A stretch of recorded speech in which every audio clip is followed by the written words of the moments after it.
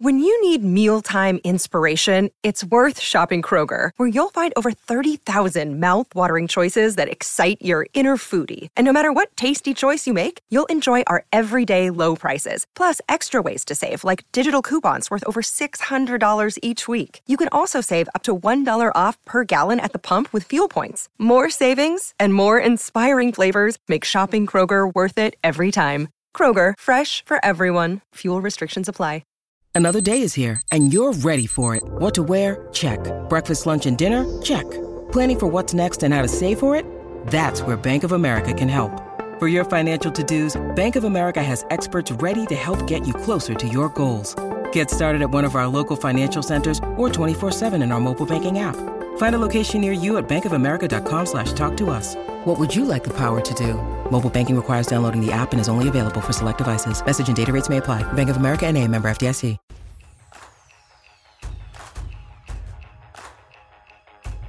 Won't back down.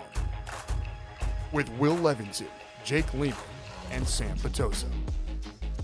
Ladies and gentlemen, boys and girls, after an extraordinarily long hiatus, the Won't Back Down podcast is finally back with Jake Lehman, Sam Petosa, and myself, Big Will Levinson. And boys, my goodness, what a switch we have in college football. The landscape is changing. Everything is changing. What a different sport, seemingly, we will have in just a couple of years. It's not college football anymore. It's the Champions League now.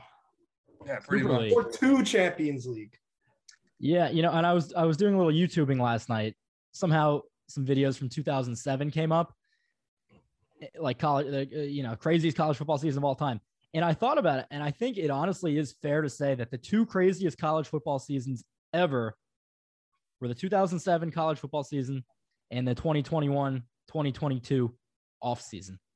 Yeah. I don't think any season in recent memories can. I think we hired Billy so long ago and he still hasn't coached again. It's insane how long this offseason's been. And I think you can kind of lump together last offseason and this offseason, because if you don't forget, this time last year, the bomb was dropped on us that, number one, name, image, and likeness was passed into resolution. Number two, that Texas and Oklahoma were moving to the SEC. Now, a year later, we find out UCLA and USC are going to the Big Ten, which, sidebars, batshit crazy. What is happening? It's way crazier than Texas and Oklahoma. And oh my God. Yeah. Way crazier than Texas. It's a good point. The seeds were planted last year, but I would say But Texas A&M was the only one really taking advantage. Now you have your new money teams, A&M, Texas, Tennessee, Miami, and now it's in full swing. USC, I don't even know if they need money. I think that's the easiest. What I was going to get to next, though, was what's going to be the big change this time next year? I mean, for me, I foresee Notre Dame, Clemson,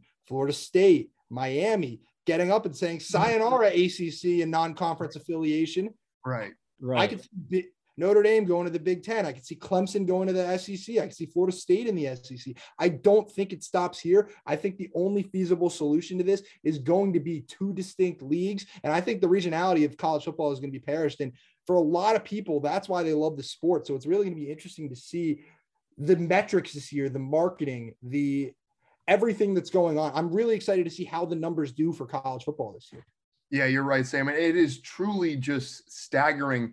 All that is changing, all that is happening. I mean, seemingly nobody saw USC and UCLA make this switch this quickly already in 2020. Was it 2024? Already, they're going to be right into the Big Ten, and everything is going to be shifted. You're going to have essentially what looks like two big major conferences in the Big Ten and the SEC. But before we even dive even deeper to all these great changes in the NIL and the way all that is moving, but we will explain that our audio quality isn't the same that it normally is in the patented Won't Back Down studio at the College Journalism and Communications, as the three of us are remote. We are everywhere this summer. Well, actually, Lehman and I are home, and Sam is in Gainesville. But I'm of course starting my internship for the Dolphins at home in Miami this summer. And Jake, what have you been up to this summer? Studied for the LSAT mostly, and then I'm starting an internship actually Tuesday, a remote internship for Amaze Media Labs, who's the company, of course, that sponsors our podcast. So I'm very excited for that. Yeah, that's awesome. And a good time to brag about your incredible LSAT score, which was pretty impressive. A nice 171. LSAT. Yeah. Job's not finished, I don't think, for either me or Sam, but hey. Yeah, good enough, I think. I was home in Boca Raton, Florida for like 7-8 weeks, I want to say. Did nothing, did not leave, just lived and breathed by the LSAT. Didn't score as highly as Jay. I'm on the track to where I want to be. And internship wise, I've been interning at Malka Sports, the great sports agency out of Jersey City. I've been working in their NIL division as a marketing assistant, basically just an outreach, trying to get these great athletes some deals to capitalize on their birthright of profiting on their name, image, and likeness. So anyone who says they hate this NIL stuff or it's ruining college football, you don't know what you're talking about. Yeah. And, so Will, you were saying 2 super conferences, and I think that is all the talk, but before we started recording, I was at my gym, LA Fitness in Lake Worth, which is really one of the worst places imaginable on planet Earth. But my brain works best there. And I was thinking, why is it one of the worst places imaginable? It just is. It's some of the most insufferable human beings that you could imagine. Just Lake Worth. Yeah.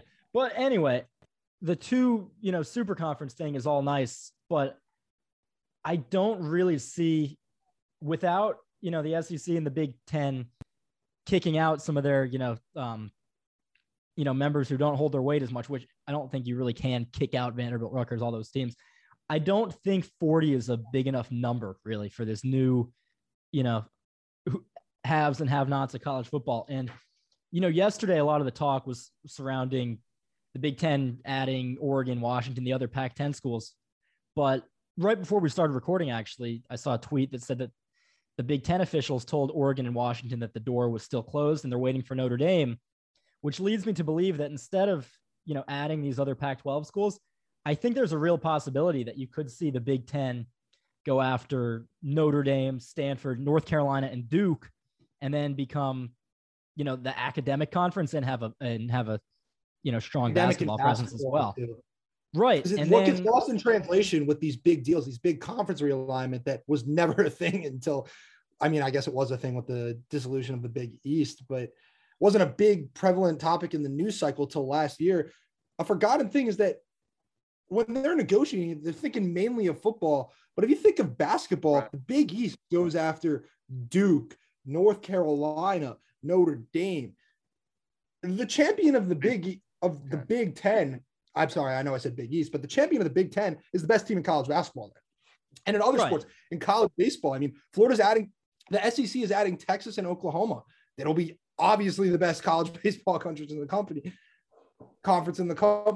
Whoever wins that is the best team in the country. That's what we're kind of heading towards kind of, I've been likening it to a Champions League, where the best programs from around the country will be playing each other. We'll be scheduling these big games that are necessary to make it into the postseason.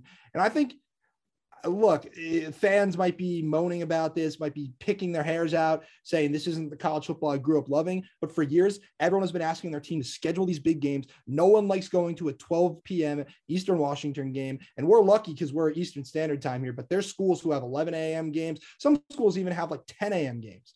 But no one enjoys that. You've been asking for these big games for so long, and this is finally what's happening. Sure, it's unconventional, but it's the new normal. It's something that we're all just going to have to adjust to. Mm-hmm. Yeah, I think 3, if I had to say now, 3 is probably the most likely number you'd look at. Maybe 3, maybe 18 to 20 team conferences. Because you look at the SEC, I think the 2 obvious additions would be Clemson and FSU, right? Yeah. And a side note on that. Maybe Miami. Maybe, right. But Miami could, let's say Clemson, FSU to the SEC. Maybe, Miami and a UVA or Virginia Tech get scooped up by this new Big 12 that you could see add, the Oregons, Washingtons, Utahs. And then the Big 12 could be a lot of fun.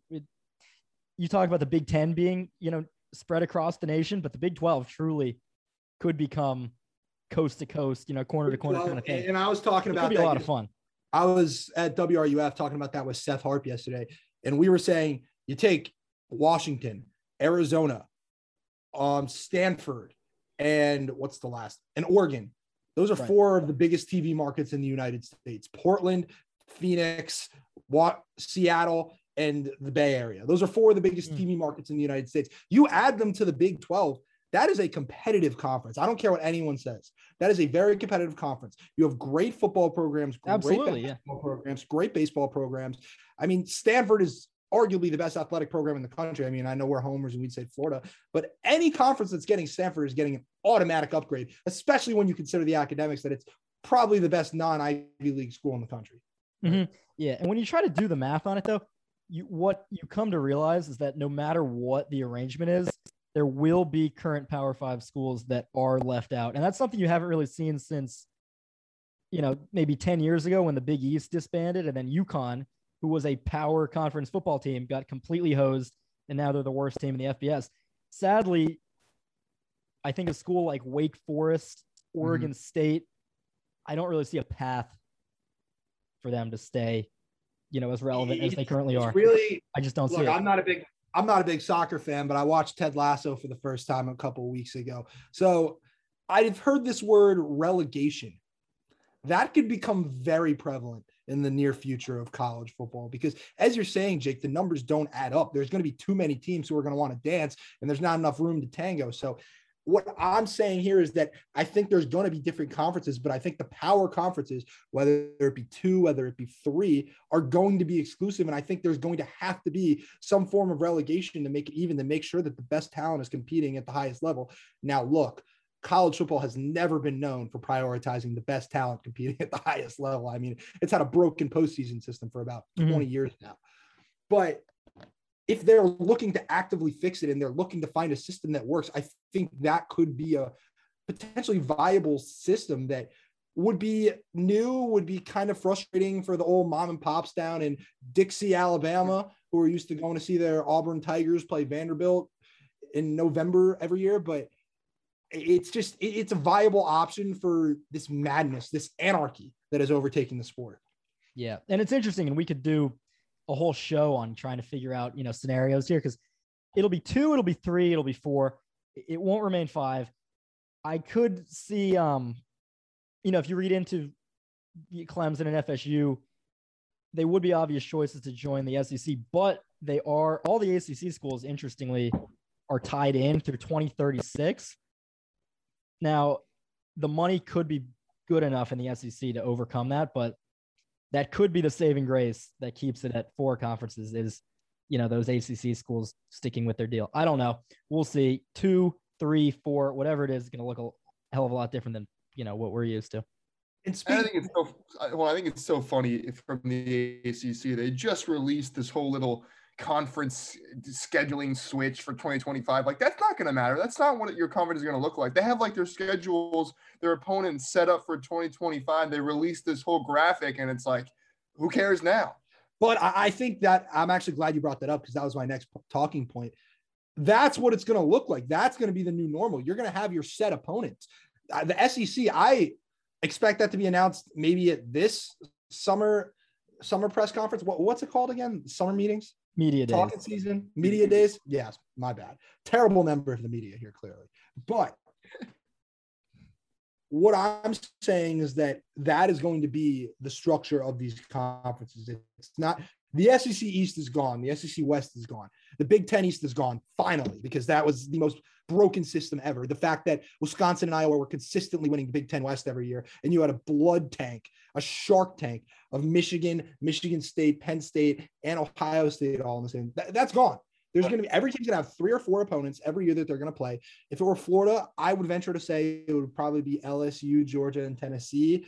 Maybe they would not pick one of those just because of how rigorous that would be. We would probably get, we have the most rivals. We would probably get the toughest draw. And so I think they'd take away the LSU game. For as important, but the thing is, how could you take away the LSU game? That game has got so much history now, modern history, especially. Modern history, though. Yeah, I mean, it's so much modern history that I would hope 25 years. I mean, this has been a groundbreaking rivalry, and these teams really don't like it. Florida and LSU really do not like each other. If I have to take you back to the 2017 college football season, Hurricane Matthew, when Smoke and Joe Oliva refused to come to the Swamp during Hurricane Matthew, refused to, and we went in to go beat them later that year in the Bayou to win the SEC East. That was kind of a huge moment in the rivalry, and it's just continued ever since. I mean, I could go on and on. The thrown shoe, that classic game with Joe Burrow, the Joe Burrow pick six in the swamp. I mean, it has become a huge rivalry. I don't think Florida or LSU would really let go that easily, because if you logically think about what rivals LSU would want to keep, Alabama is obviously number one, and LSU is number one on Alabama's list, maybe number two because of Auburn. Yeah. Right. After Alabama, it's us. Would you really say Texas A&M over us? Would you really say? I mean, I know they had that 7 overtime game, but do you think that is a more prevalent rivalry than LSU Florida? A game that is always a ESPN game, a game that always has box office announcers, a game that is always advertised properly?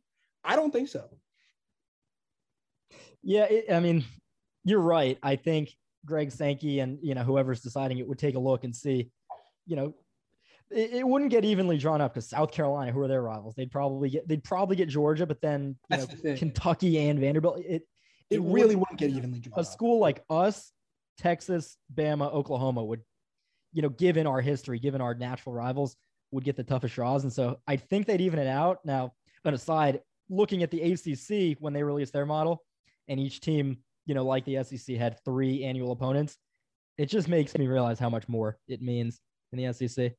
Oh, I mean, so Miami much more. Had Florida State and then Boston College in Louisville. That's not even their conference. I mean, no rivalry. Miami was a Big East team for years. Miami's never won the ACC. It's just that's not their home, and there's no history in that conference for them. Right, that's but even thing. the teams who have history there aren't, relevant enough football-wise. Nothing exciting. Miami Virginia Tech was the biggest rivalry that got left out of that whole thing, and a couple. That really got left out. Who did they give Miami? They gave Miami, FSU, and then Boston College and Louisville. Right, yeah, which is crazy. Louisville. Louisville. There's someone who, again, in this Super League we were just talking about, whether it be 40, 50, even 60 teams, Louisville's, doesn't really have a natural fit maybe if this whole thing gets blown up, but a school like that is going to have to, I think, be in it, given how much money they have in their athletic department. Yeah, and that's really the thing. I mean, when you look at ACC, there aren't really as many big time rivalries in that conference that we see in the SEC, in the Big Ten, even in the Big 12 as well. I mean, Texas and Oklahoma, that's why they're sticking together. That's the big rivalry in that conference. You have Florida, Georgia, you have Alabama, Auburn, you've got Ohio State, Michigan up north. And in the Pac-12, Georgia, Auburn, Tennessee, Alabama. There's so many rivalries. There's so many great rivalries that have so much history. But in the Pac-12, I mean, with the exception of Washington State, Oregon State, the Civil Wars, UCLA, USC has always been a big rivalry that's gone back many years. So they go together to the Big Ten, and then even more great rivalries. But USC's other big rival has always been Notre Dame. So you got to think Notre Dame also likely another team headed to the Big Ten as well. Big Ten I really could see Notre Dame going to the Big Ten, and if we're picking 4 more teams to go to the Big Ten, actually there was only 2 open spots. So if I'm filling the final 2 spots, there could be 4 though, because now it's 16. They could go 20. If they go 4 more, I'm taking. If I am Kevin Warren and the board of trustees at the Big Ten, I am adding Notre Dame. Duke, UNC, and Syracuse. Those are the 4 I would add. I'd sub Stanford for Syracuse, but otherwise I agree. The latter 3 would not bring much for football, but if we're talking, that would be the best college basketball conference in the country. You had instant rivalries every season, and Duke, UNC, and Syracuse aren't great football programs, but they've been plenty competitive, especially in modern history of college football, especially UNC. Yeah, it's interesting because there's 2 scenarios the Big Ten could go here with those final 2, 4, 5 spots. There's a Pac-12 route, and then there's a ACC route. And then the dominoes elsewhere kind of depend on A, what happens there, B, if the ACC disbands. So really, I think the moves won't all happen at once, but there are dominoes, to. Or if you're the Big Ten, do you make the crazy move and go after one of the biggest television markets in the United States? Do you go after Miami? Miami's going to be a free agent. People don't talk about that, but yeah. We might see something this season. We might see something out of Miami football that we really haven't seen in a while these next couple of seasons. So there's going to be a lot of hype surrounding the especially there is in the offseason right now with Godfather John Ruiz. But Mm. I don't know. It's really complicated. There's a lot of politics playing into it. There's a lot we don't know because look, we live, breathe, and die by college football, but we don't know as much about all the inner workings of the athletic departments. I mean, Big Will, I know you've worked in the UAA, so you might be able to speak on this a little better than we have, but I just, it's so confusing. And why are God, I don't even say UAA. Why are we about to do this, 9-figure stadium renovation that all the boosters are going to give money to when they won't give NIL money? That pisses me off. I would rather bring us into our money next that they're going to spend to take show. away. I would rather spend the money that we are going to spend to take away seats in the swamp on Jaden Rashada. I guess if we're segueing to that now. Yeah, because we only have probably 15 minutes left. I would like to get this off my chest. Get it off your chest because I think we're going to differ a little bit here. I would have paid 10 million. I would have paid 10 and a half. I would have paid 11 million. It's not dirty. It's not cheating. I mean, technically it's cheating, but everyone does it. I guess if one person jumps off a bridge, you shouldn't do it too. But if everyone's lining up in something, maybe that means something. We are falling behind here, I think. It's a little too early to declare and overreact, say fire Billy, fire the staff, but it's hard to kind of get past the gimmicks and the overall hype this staff built themselves in terms of recruiting and the type of recruits that we thought we were going to be getting. Now, look, I know we're in a rebuild, but I don't think a lot of our fan base knows that. I think the issue with this all, the issue with the fallout of the Rashada, is that we are in for a much bigger rebuild of the program in general than the fan base wants to accept. Right. But I ask you, who else that we could have hired would have overcome, maybe the organizational program deficiencies. I think it is going to be a longer rebuild than people think, but that's kind of, if you remember when we hired Billy, it was all about process. We're going to, sort of break down what's a broken program and rebuild it. I don't know who any other candidate we could have hired would be further along right now. Honestly, I think the issue is bigger than the staff. I think could be doing a better job. I think that's difficult because there's more proven recruiters. There's more proven guys in the industry. And I'm not saying this is not me being anti-Billy. I've actually been vocal about my positivity about Billy on this podcast. I'm just saying, I think right now we're behind, and I think there's guys, and I'm not saying this is bad for the future of the program, but if we continue reeling in classes like we're projected to get right now, and like how we got the 20th class last year, it's going to take a while. And I don't think this fan base is ready for that. And if they're not, then we might be running out another guy of town. Yeah. Big Will. Well, I'll say this. I do think Mario would be ahead of Billy if Mario was our head coach. Not saying he would. And that never would have happened. Exactly. I'm just saying theoretically, if you had somebody else, Mario would be doing. I mean, Mario is a great. Mel Tucker's another one people could talk about. Never could have happened. So it's not. No, I mean, you look at what Mel Tucker came into at Michigan State. It took him a year to build it. Right. I'm just saying, they're not done. Yeah. They're not done yet. They went 8-4 last year. That's right. I'm just saying that there's fans already, hindsighting this hire, which is insane and premature. But if you're gonna say, oh, Mel Tucker, Mario, those were two guys never were on the table. I think Brian Kelly and Lane Kiffin were the other two who probably were attainable, and I think we'd be in a worse position with those two. Really? I think we would maybe be in a better position with Lane. Brian Kelly, I don't know. Very short term, but Right. No, I agree. I think Lane would also do a better job recruiting. Just sort of the excitement around Lane gets recruits to want to come more than Billy, who really is just, I mean, he's unproven, and his Sun Belt background doesn't really excite recruits like Lane Kiffin would. So I think right now, as far as the money is concerned, and from what I'm hearing and what I think, Billy doesn't want to spend too much money on one singular recruit. Yep. They weren't going to beat an offer that Miami had for Rashada. I don't know what Billy's actual thoughts are on his tape. I'm sure they liked his tape, but I don't know if they loved his tape enough to overspend like Miami did for a 18-year-old player that you don't know how he's going to work out. Right. And Rashada, and I'm going to interrupt you, but people are going to be angry when we whiff on Cedric Baxter. And if we are a little bit behind, the top spending NIL schools, which I think is blatantly obvious right now, then a running back is a far worse use of limited funds than a quarterback. So right. That's not one that I'm going to hold my breath on. And I'm not saying that this is a good thing, or I'm not even voicing my opinion. I'm just saying what I think they think. And that's that we're not going to overspend on some of these quote unquote 5-star players. Maybe not. I mean, there's some that we will, that we think fit, sort of the mold of the Gator standard or the Gator culture that Billy's trying to build. But guys like Rashada, we're not going to overpay on. We're going to go get the better 4-star players and get more good. I mean, it's basically like NFL free agency is what this is in a sense. And like you're almost allocating the funds that you do have towards either big spending on big top recruits or smaller spending on, and I feel like we should have enough money. If we have $87 million for a facility, we should have enough money to get a bunch of 5-stars.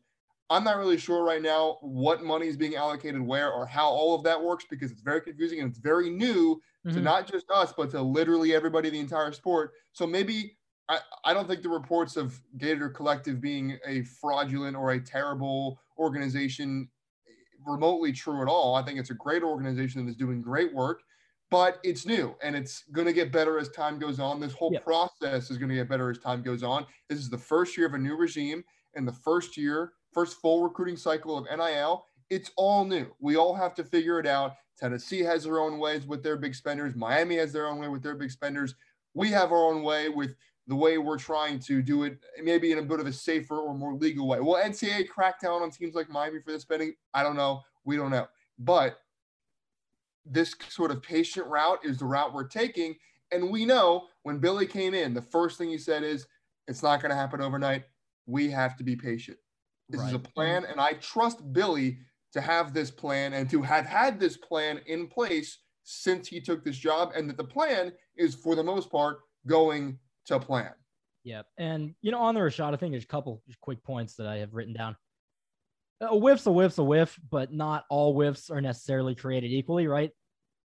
Ask yourself, would Dan Mullen, the day or two before Rashada was set to create his top 6, his Hayes Fawcett edit, he changed it to a top 7 because we got in. Would Dan Mullen have built a relationship and trust with the kid and his family quickly enough to have us, be the unquestioned leader until Miami swoops in, which, like I told you, Big Will, I think him wanting to live in Miami, was a big factor than anyone wants to admit. This is a kid who's from Cali, publicly stated that he wouldn't play for Ole Miss, Lane Kiffin with his brother, which would have been the best natural fit if you think about it, because he didn't want to live in Mississippi. Right. But, there are a few legitimate gripes that I have with Billy already, and we're seeing it on the recruiting trail. The 2 O-line coach thing, that's an NFL idea. Most college teams don't do that. If you're going to have 2 O-line coaches, we probably will see the benefits, in development, but that's also got to mean landing a couple blue chips, right? You think? Right. You only have 10 on-field assistants. They've all got to hold their weight in recruiting. And if 2 out of those 10 are tied in with the O-line and recruiting wise, it really doesn't look different than Hevesy, that's a problem. Yeah. Not having an offensive coordinator, QB coach could be a problem. That's certainly a problem. Right. Well, now, unlike Mullen, I trust him to adapt, adjust if these things continue to be problems. Right. That's what you trust him. Right. I have a point I'd like to make, and I'd like to go back to what Big Will was saying about how college football is kind of becoming like NFL free agency. I would liken it more to MLB free agency, where that's a way better comparison. Yeah. And we're a mid to upper market team, but we're not a Yankee. Yes. But the thing is, we have to have the money. We have to. Things like the Gator Collective and the Gator Guard exist to get the funding to get these blue chip players in. Look, Big Will, I know you presented it very objectively saying, look, I'm not saying this is a good thing. This is a bad thing about Billy not wanting to overspend on top recruits. I'm kind of here to say it's a bad thing. And this is not me saying fire Billy. This is not me saying we're screwed. This is all very speculative. We have no idea how involved he is in the spending. The way it is proven time and time again, the way you win in this sport is with the best players on the field. And the way to get the best players on the field, like it or not, is money. And if you don't like it, well, guess what? It's always been this way. They've just been hiding it from you. Now it's out in the open, and everything's out in the open. So if we want to get the Jaden Rashadas of the world, if we want to get the Cormani McLeans, which I hope we could still get Cormani McLean, if we want to get the AJ Harrises, we want to get all those blue chip recruits, we're going to have to start paying a premium price. And I get we may not have the funding right now, which I don't really understand how the University of Florida, with one of the most extensive alumni networks in the country, doesn't have enough funding for this thing. But I think it's more about allocation than I think it's more, I really, that kind of irks me, hearing that he doesn't want to spend on these big players, because I think these lower end guys that they're bringing in for depth, they could be getting higher end guys to bring in for depth by going after bigger names. And you could still get some of these guys, but you don't have to load up on these guys. Allocate, like, budget for these guys. That's all I'm saying. But again, you know, what proof do we have that, you know, that Billy, you know, and the coaching staff is this involved in the right? It's all really no. I mean, we would have to bring on like Strickland, Rashada, or, you know. I also want to circle back to a guy like Rashada. It wasn't about living in Miami. It was about money. Like, he was going wherever paid him the most money. Florida was clearly trying to string together an offer, but I do believe Florida is running their NIL collectives. Well, universities don't run the collectives. Alumni networks run the collectives, but I believe Florida is running their collective differently than the rest of the country is, kind of using the collective as something to set the kids up once they're on campus versus getting a guarantee before they come on campus. Inducement is the word that's being thrown around. That's what the other schools are doing. That's probably what we should be doing to keep up, but I guess which is entirely plausible when you consider the nature of the transfer portal, but it's working for the other schools. They're getting these recruits on campus. Yeah. You've already seen, you know, the playoff era we talked about. We want more parity. 4, 5, maybe 6 schools that got, you know, like 80% of the top blue chips every year. Bama, Ohio State, Clemson, Oklahoma, Georgia. You know, they were new money. Now, all of a sudden, they're like the old money programs. And A&M, Tennessee, Miami, who am I missing? It's going to be, you know, it's going to move, I think, from like 4, 5, 6 to, you know, halves to maybe, you know, 12 halves, and the rest are have-nots. And we've got to find a way to break into that group. We've got to find a way to break in. And we've got whatever's happening right now, in my opinion. I mean, look, it'll be different when we see a yield on the field, but that rhymed. But that was good. My thing right now is just, I don't think it's working. And I think the definition of insanity is doing the same thing over and over again. And I don't really see a glaring difference with the way we're attacking recruiting right now than we have in the past. I think a lot of these guys that we're taking now would be takes in the past 2 coaching staffs. Right.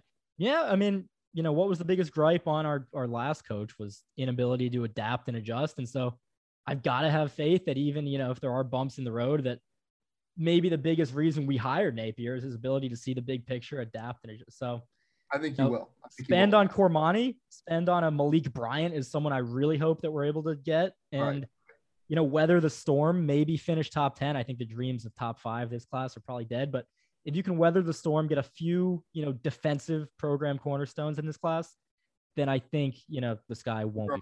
We've just whiffed on so many guys already. A Cormani whiff would be he won't be calling for Billy's head if we whiffed on Cormani. I wouldn't blame anyone. You have to get Malik Bryant. You have to get the guys you've been leading for so long. This is a long recruiting process. The season hasn't even started yet. We haven't even had National Signing Day, early signing period. There's still some time left. But we trust Billy, and he hasn't coached a game yet. So let's just – Well, I don't exactly trust him. I hope for the best for him, but what do I have to trust him? A couple Sunbelt articles? I'm going to trust him. I'm going to trust him. I choose to trust him. I'm excited for the season, but we got to wrap up the show. And what a great time it was to be back. Yeah, this was fun. A great time. Yeah. Still plenty more to talk about. I'm sure we'll meet again soon. Again, we were not going to be in the studio, so we don't have that high quality, won't back down studio audio quality, but nonetheless, still on Zoom, still made it work remotely. But what a time it is on the Won't Back Down podcast. Yep. Yeah. Get your predictions ready, boys. I'm sure the next time we talk, we'll be making some spicy picks. The win totals, a lot of them look pretty enticing to me. Big Will, how's Tua looking? He looks as good as ever. That may not be a good thing. He looks better than ever. Okay. All right. Well, thanks for joining us. Offer Malachi Singleton. Yes. Offer him. That's QB1. Yes. Go Gators. Thank you for listening to the Won't Back Down podcast with Will Levinson, Sam Patosa, and Jake Lehman. a part of the Pigskin Podcast Network.